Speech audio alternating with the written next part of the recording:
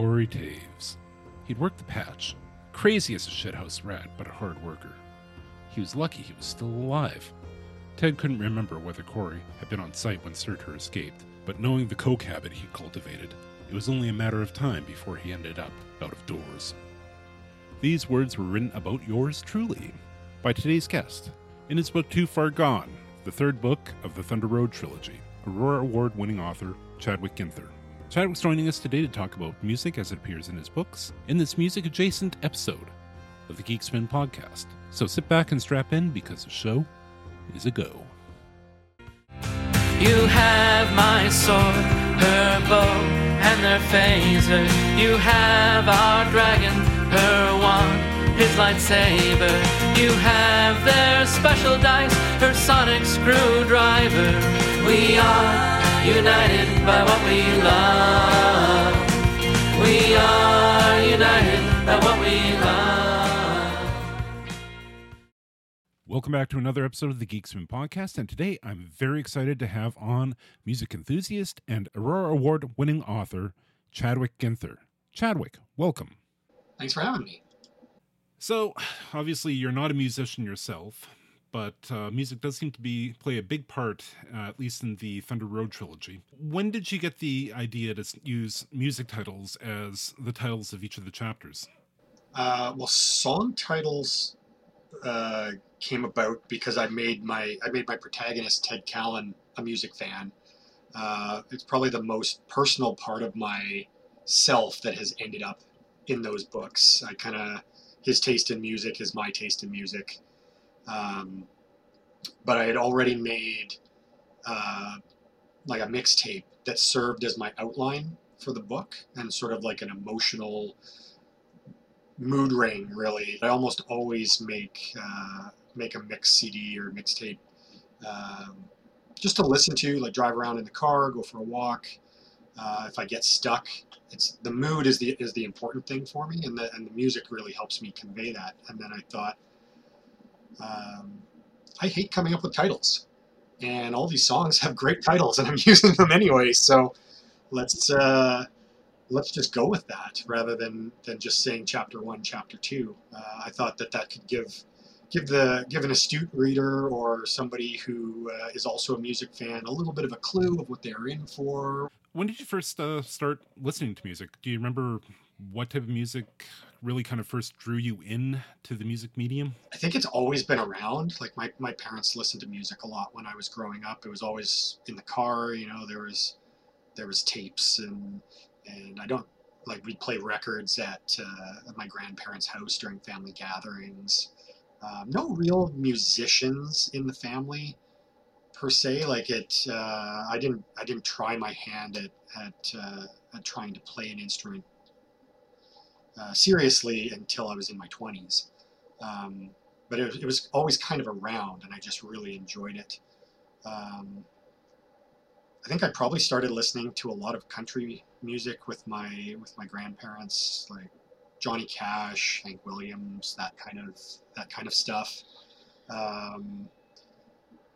Classic rock with my parents.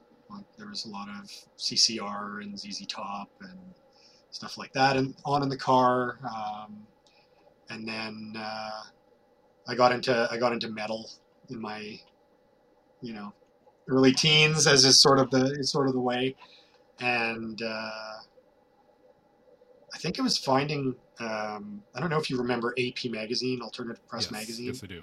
But coming across that started, I grew up in small town Manitoba, so I didn't have access to a lot of like the alternative scene. Like it was very top 40 in terms of stuff that I was buying, and I didn't have a car yet to go into Winnipeg to buy anything. But that AP Magazine kind of started giving me hints of something else out there that might be cool, and then kind of begged, borrowed, and stole my way into the industrial scene. So that was kind of what got me looking at sort of different things. But I never really let go of any of the stuff that I liked. Like I still listen to metal, still listen to a lot of the classic rock. I still like old school country. Just kind of grew, like I just kind of kept accumulating, different styles of music as I aged that I enjoyed, but never never really cast anything off. So it's definitely varied. Before I started writing seriously, I tried to learn to play guitar, and I never got much past like doing 3 and 4 chord like blues progressions. Like I wasn't great. I could play Wheat Kings by the Hip, and I could play uh, Three Angels by Headstones. Kind of very simple sort of stuff. I could do the rhythm part. Um, so I was looking at getting into doing the engineering side.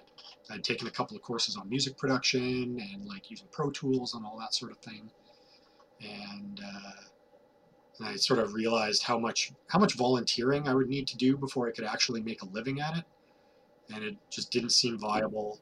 And so then I took up another vocation that is a lot of work for not a lot of money. True enough. So let's talk about you as an author. What really drove you to decide to become a fantasy author? I typically blame comic books and D&D. Comic books because they were my gateway to reading, and D&D was my real gateway to creating characters, and then expanding that to creating stories. Once I started running games and not just serving as a player, I was building worlds and populating it with all kinds of characters, not just ones that I would, enjoy inhabiting for a short time. So those were two of the main things. So I was always kind of noodling with story ideas, but I never really did anything with them. Like I may have finished like a handful of short stories in my teens, but it only became serious once I started working as a bookseller, because I didn't think that being an author was just a realistic thing that I could do. Authors came from somewhere else. They didn't come from Morden. They didn't come from Winnipeg. Like maybe Toronto or Vancouver, but like I don't know. In my brain, it was London or New York or Los Angeles kind of thing, right? Like you had to be from somewhere big. And then I started working as a bookseller, and I saw local Manitoba authors launching books almost every day in Winnipeg, and it just sort of, this is a thing I can do, and I'm kind of in a perfect place to learn how to do that. So I went to a lot of author readings. I asked people questions. I followed them online, and anybody who was posting writing advice, I would kind of look at that and see, whether it worked for me or not. And finally saw a short story competition and decided to enter it. And that made me finish a story, and finishing that story built a writing routine. And sort of at the time, the sort of traditional wisdom was you published a bunch of short stories before you worked at novels, but they're two different skill sets, really. The short stories were good for teaching me how to finish something. And then I primarily read novels, so I thought that's what made more sense for me to write. And Thunder Road was my second novel. Who were some of your early influences as authors? When I first started, I was doing a lot more in like kind of sword and sorcery, epic fantasy kind of range. I was reading a lot of like Scott Lynch and George R. R. Martin, and I kind of grown up with the Belgariad by David Eddings and Wheel of Time by Robert Jordan. So those were definitely kind of kicking around. But it was also around this time that urban fantasy really took off. And so I started reading Jim Butcher and Patricia Briggs and Kelly Armstrong and Carrie Vaughn, Tanya Huff. Tanya's written all kinds of stuff, not just urban fantasy, but this is kind of when I discovered her blood books. And so that kind of, I was like, I really like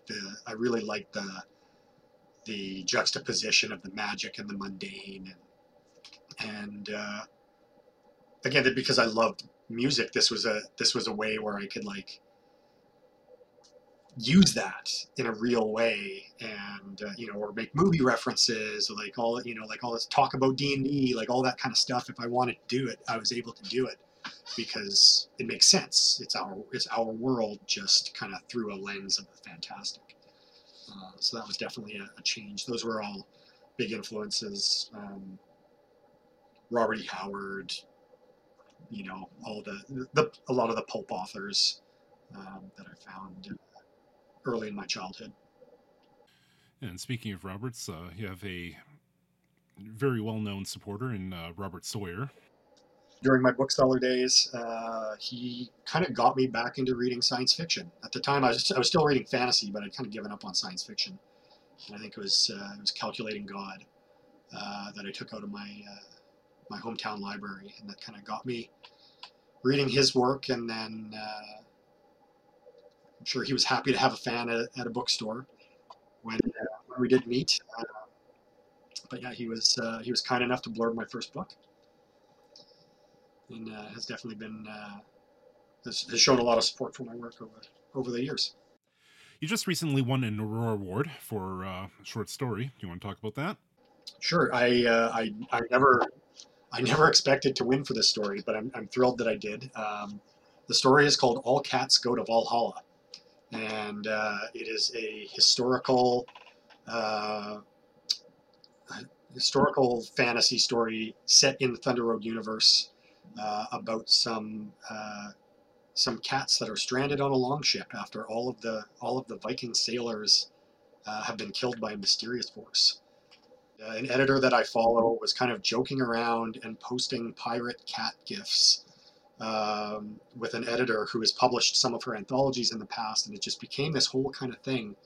And I chimed in. I found this gif of it looked like a Norwegian forest cat with a round shield and an axe. And it was raising the axe up in the air, and I just sort of, you'll have my axe, right? And, and I'm just like, oh man, I said I would send him a story if this became a real anthology, and now it's a real anthology, so I kind of have to submit a story. And I had anticipated it to be this sort of silly thing, and I ended up writing one of my stories that is more closer to horror, really, because it's like there's a nightmare loose on this ship, and the cats are being picked off one by one, and there's so many really excellent stories that came out of that just wild Twitter conversation. So it's not a thing that I thought I would have won an award for, but I'm so happy it resonated with readers, and maybe after the dumpster fire that the world has been for the past several years, maybe people just needed a cat story, and I showed up at the right time. You can never go wrong with cat stories. Yeah, I'm very thankful to the editor and the publisher for liking the story, and especially to the readers who really cared enough about it and remembered it, months after the fact when the nomination period for the Auroras opened up. So yeah, it means a lot. So what do you have planned next for your writing? There's a lot of things going on that are not solidified enough to actually talk about. But one of the things that I've been trying to do, largely because I through COVID I haven't had the headspace to work on a novel, is I've been trying to finish up a bunch of my short stories. My short story ideas tend to come to me in a flash of inspiration that lasts between 500 to 1,500 words. And once I get that down, it just kind of sits until there's a reason to do something with it. Because usually I'm working on a novel. So if an anthology open call comes and it's like, oh, this is a water-themed anthology, and then I'll go, oh, I think I have something for that. So honestly, right now I'm trying to finish about 20 short stories. And I've been making headway on a bunch of them. There's a game writer, Jason Peter, I think, Pitre, and he said on Twitter about his means of project management and how he has like a now folder a next folder, an eventually folder, and just sort of an ideas folder. And so I put a bunch of stories into the now, and like these are what I'm allowing myself to work on, only these projects. And once I finish one of those, I move something from the next into there. So I've got, between my next and my now, I've got about 20 short stories that I'm trying to finish. I'm hoping to get at least 3 or 4 more out the door by the end of the year. A lot of them are Thunder Road stories. Some are based on a story I published in OnSpec, I think it was 2018, called Cheating the Devil at Solitaire, which is my in my Magic Mennonite sequence. It's sort of or the uncanny Pemina Valley is the other thing I've been referring it to, and it's a lot less obvious fantasy. So like that's a story. Cheating the Devil at Solitaire is just about this guy who believes that if he doesn't win at solitaire during a family gathering, that the devil will do bad things to his family. And it's a weird mixture of like everybody in my family played cards but my grandma, and she called cards the devil's game, and yet everybody was sitting around the dining room table playing cards at every family gathering. And so like it's just sort of a weird little bit of like kind of family folklore that became the story, and so now I kind of want to do something more in that like made up version of the Pemina Valley. So I've got a bunch of story ideas for that, and a bunch of Thunder Road stories I'm trying to whip into shape. I would love to finish a sequel to Graveyard Mind. I have to find a new publisher for that series, unfortunately, but I've got 75% of a draft of that book done. I feel like in start of 2022, I want to be working on a novel again, at least in the background. Do a little bit of it every day. So lots of things. As soon as anything is solid and a contract has been signed, then I usually announce it right away on Twitter and my Facebook page. So you'll probably see it there.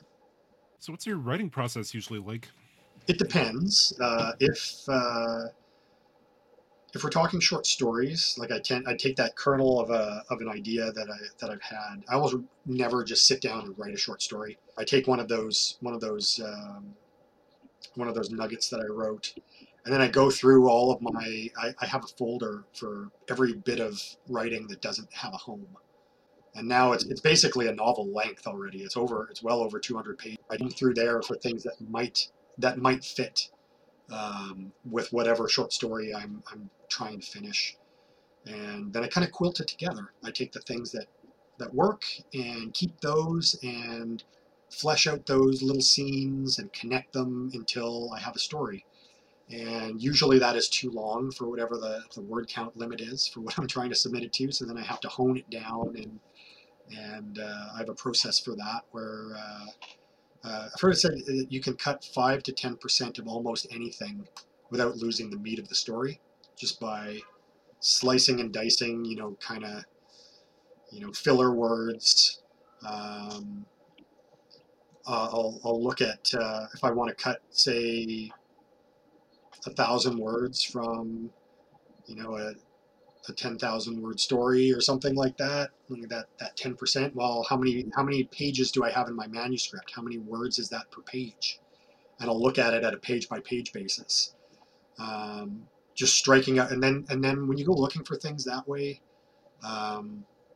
you often find more when you're just looking at that kind of micro level.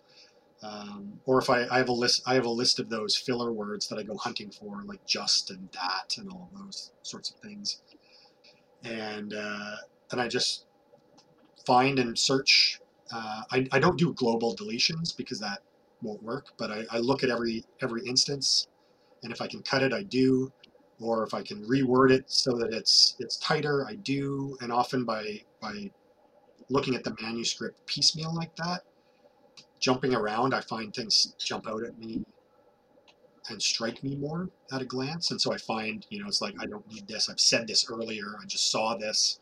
Whereas if you're reading it over the span of half an hour or an hour or more, maybe you're not as attentive as you should be. And so you kind of glaze over some of that stuff.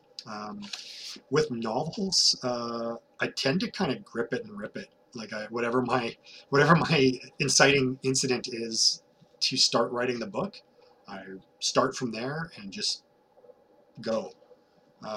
With Thunder Road, my second chapter involves the protagonist getting tattooed by a bunch of dwarves in my sorely missed Osborne Village Inn. But he was kidnapped by these dwarves and tattooed with magic powers of the Norse gods. And I wrote that scene first, and then I was like, well, how did he end up in that room? Like, why is this happening? And so I kind of wrote to where that incident happened, and then I just kept going. I had no plan for those books other than that he was going to be a blue-collar dude who got thrown into the world of magic, and that was the only thing I had. It was kind of like driving at night, like I had the headlights to show me just far enough to keep going, but I couldn't actually see where I was going to end up. And this is another instance where music directly influenced that book. I'd sort of ended a chapter on a bit of a cliffhanger, and I'd ended the chapter and I was going to finish my writing session for the day. And I just had my Thunder Road playlist on random, and AC/DC's If You Want Blood, You've Got It came up, and I'm like, oh, there's a fight. Like, he's not talking his way out of this. It's a fight, and it's on. And it was kind of, I think it was the penultimate chapter, and I just wrote it. And I'd already written 2,000 words that day. I'd finished a chapter, thought I was done, and I just had to go because it just arrived.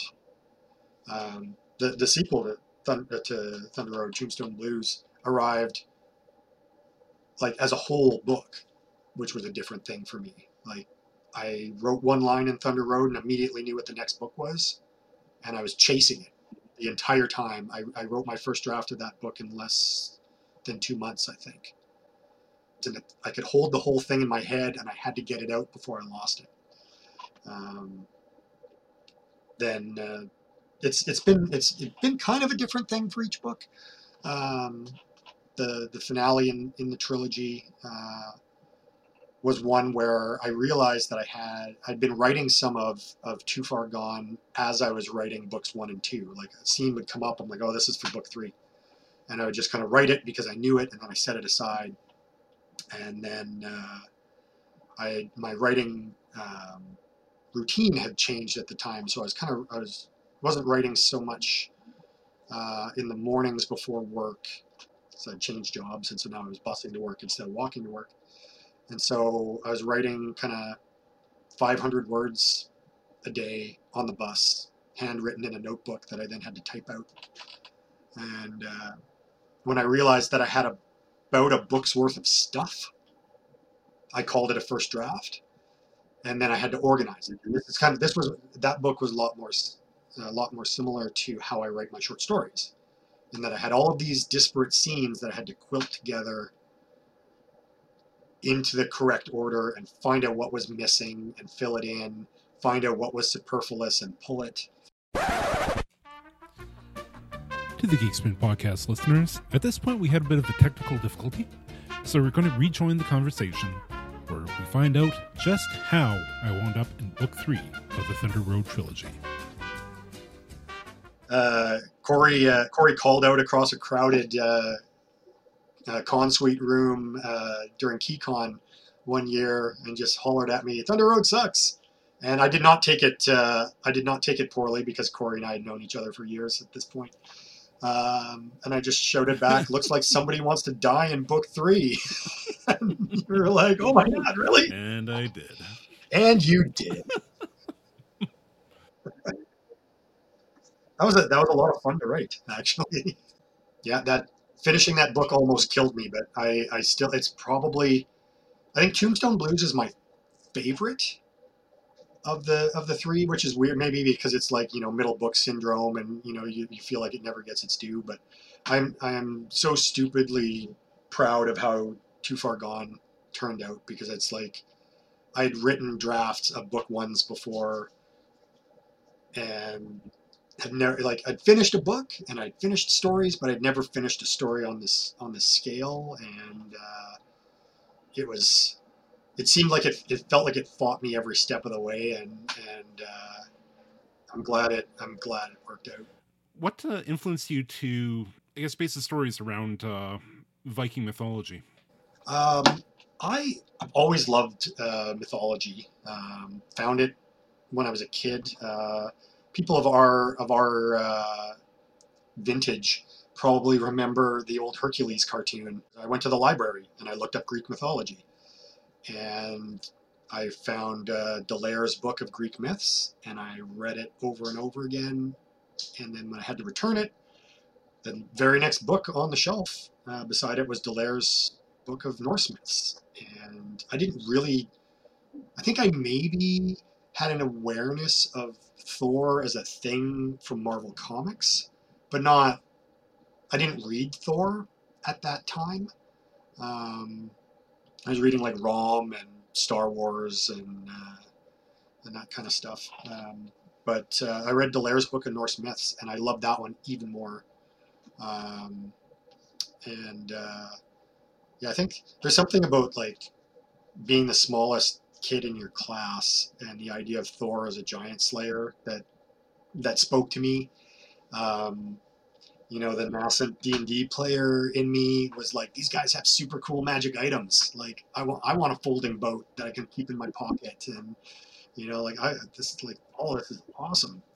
Um, but yeah, like I literally I checked that book out of the library. If they still had the card in it, you would see my library card number like over and over and over again.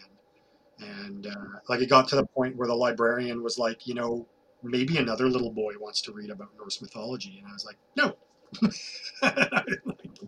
Checked it out. But I mean, she never stopped me. I think she was just glad that I was reading. But I expanded from there. After I went looking for more of those kinds of stories. Stumbled across the story of Sigurd and like the Volsung myths, and that kind of that's obviously where the seed of the invulnerable character came for me, right? Like he got killed a dragon, bathed in its blood, and now he had rock hard skin and couldn't be hurt. And so like that, all of that stuff was kind of kicking around. But it was the Hercules cartoon that kind of led me down the path to mythology. And once I started kind of getting into the contemporary fantasy, and I realized that I wanted to write and set my books in Manitoba. I knew of Gimli as a thing, the town of Gimli, but I didn't realize how deeply the New Icelanders who immigrated here had kind of made their mark on the Manitoba map. Like there is a rural municipality of Bifrost, the bridge that connects Earth to Asgard. There is a town named Balder, one of the Norse gods. Even Gimli, like Gimli is reputedly the name of the settlement where the survivors of Ragnarok live on. So like all this stuff was just kind of like there on the map. And so I'm like, there's a reason for Norse mythology to be happening here. And then I, looked at instances of Sasquatch sightings. We have more Sasquatch sightings in Manitoba than anywhere else in Canada other than BC.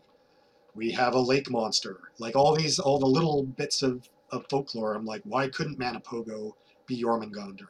Why couldn't Sasquatch be a giant? Why not? And so I had a lot of fun with that. Now, there's another more contemporary, I guess, myth, or if it is a myth at all, that you explored in one of your short stories, where Ted was looking for a copy of Back in Black, as sung by, and now, of course, I'm going to blank on the name. By Bon Scott. By Bon Scott, yes. Yeah, Back in Black with Bon Scott vocals instead of Brian Johnson vocals.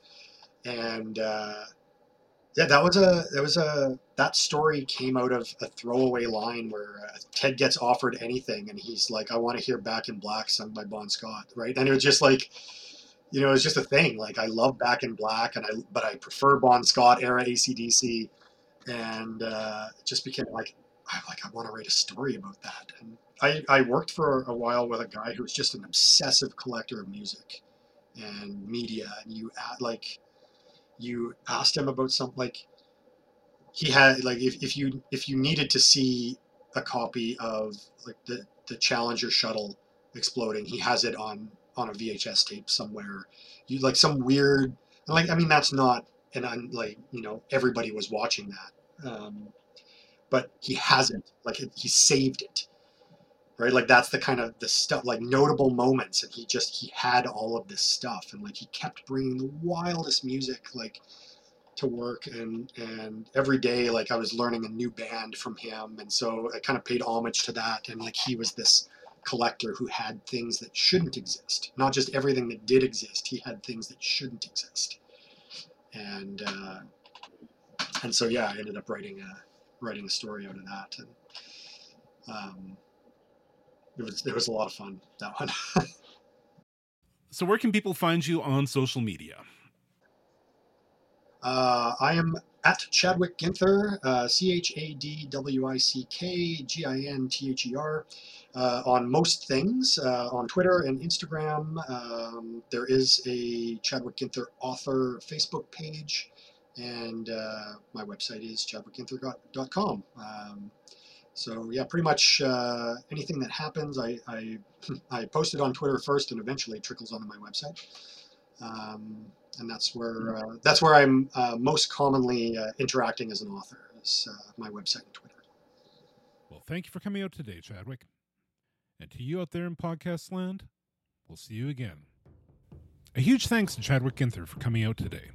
If you're enjoying the podcast, consider supporting us on Patreon at patreon.com/meethegeeks. That's right, we messed up on the domain.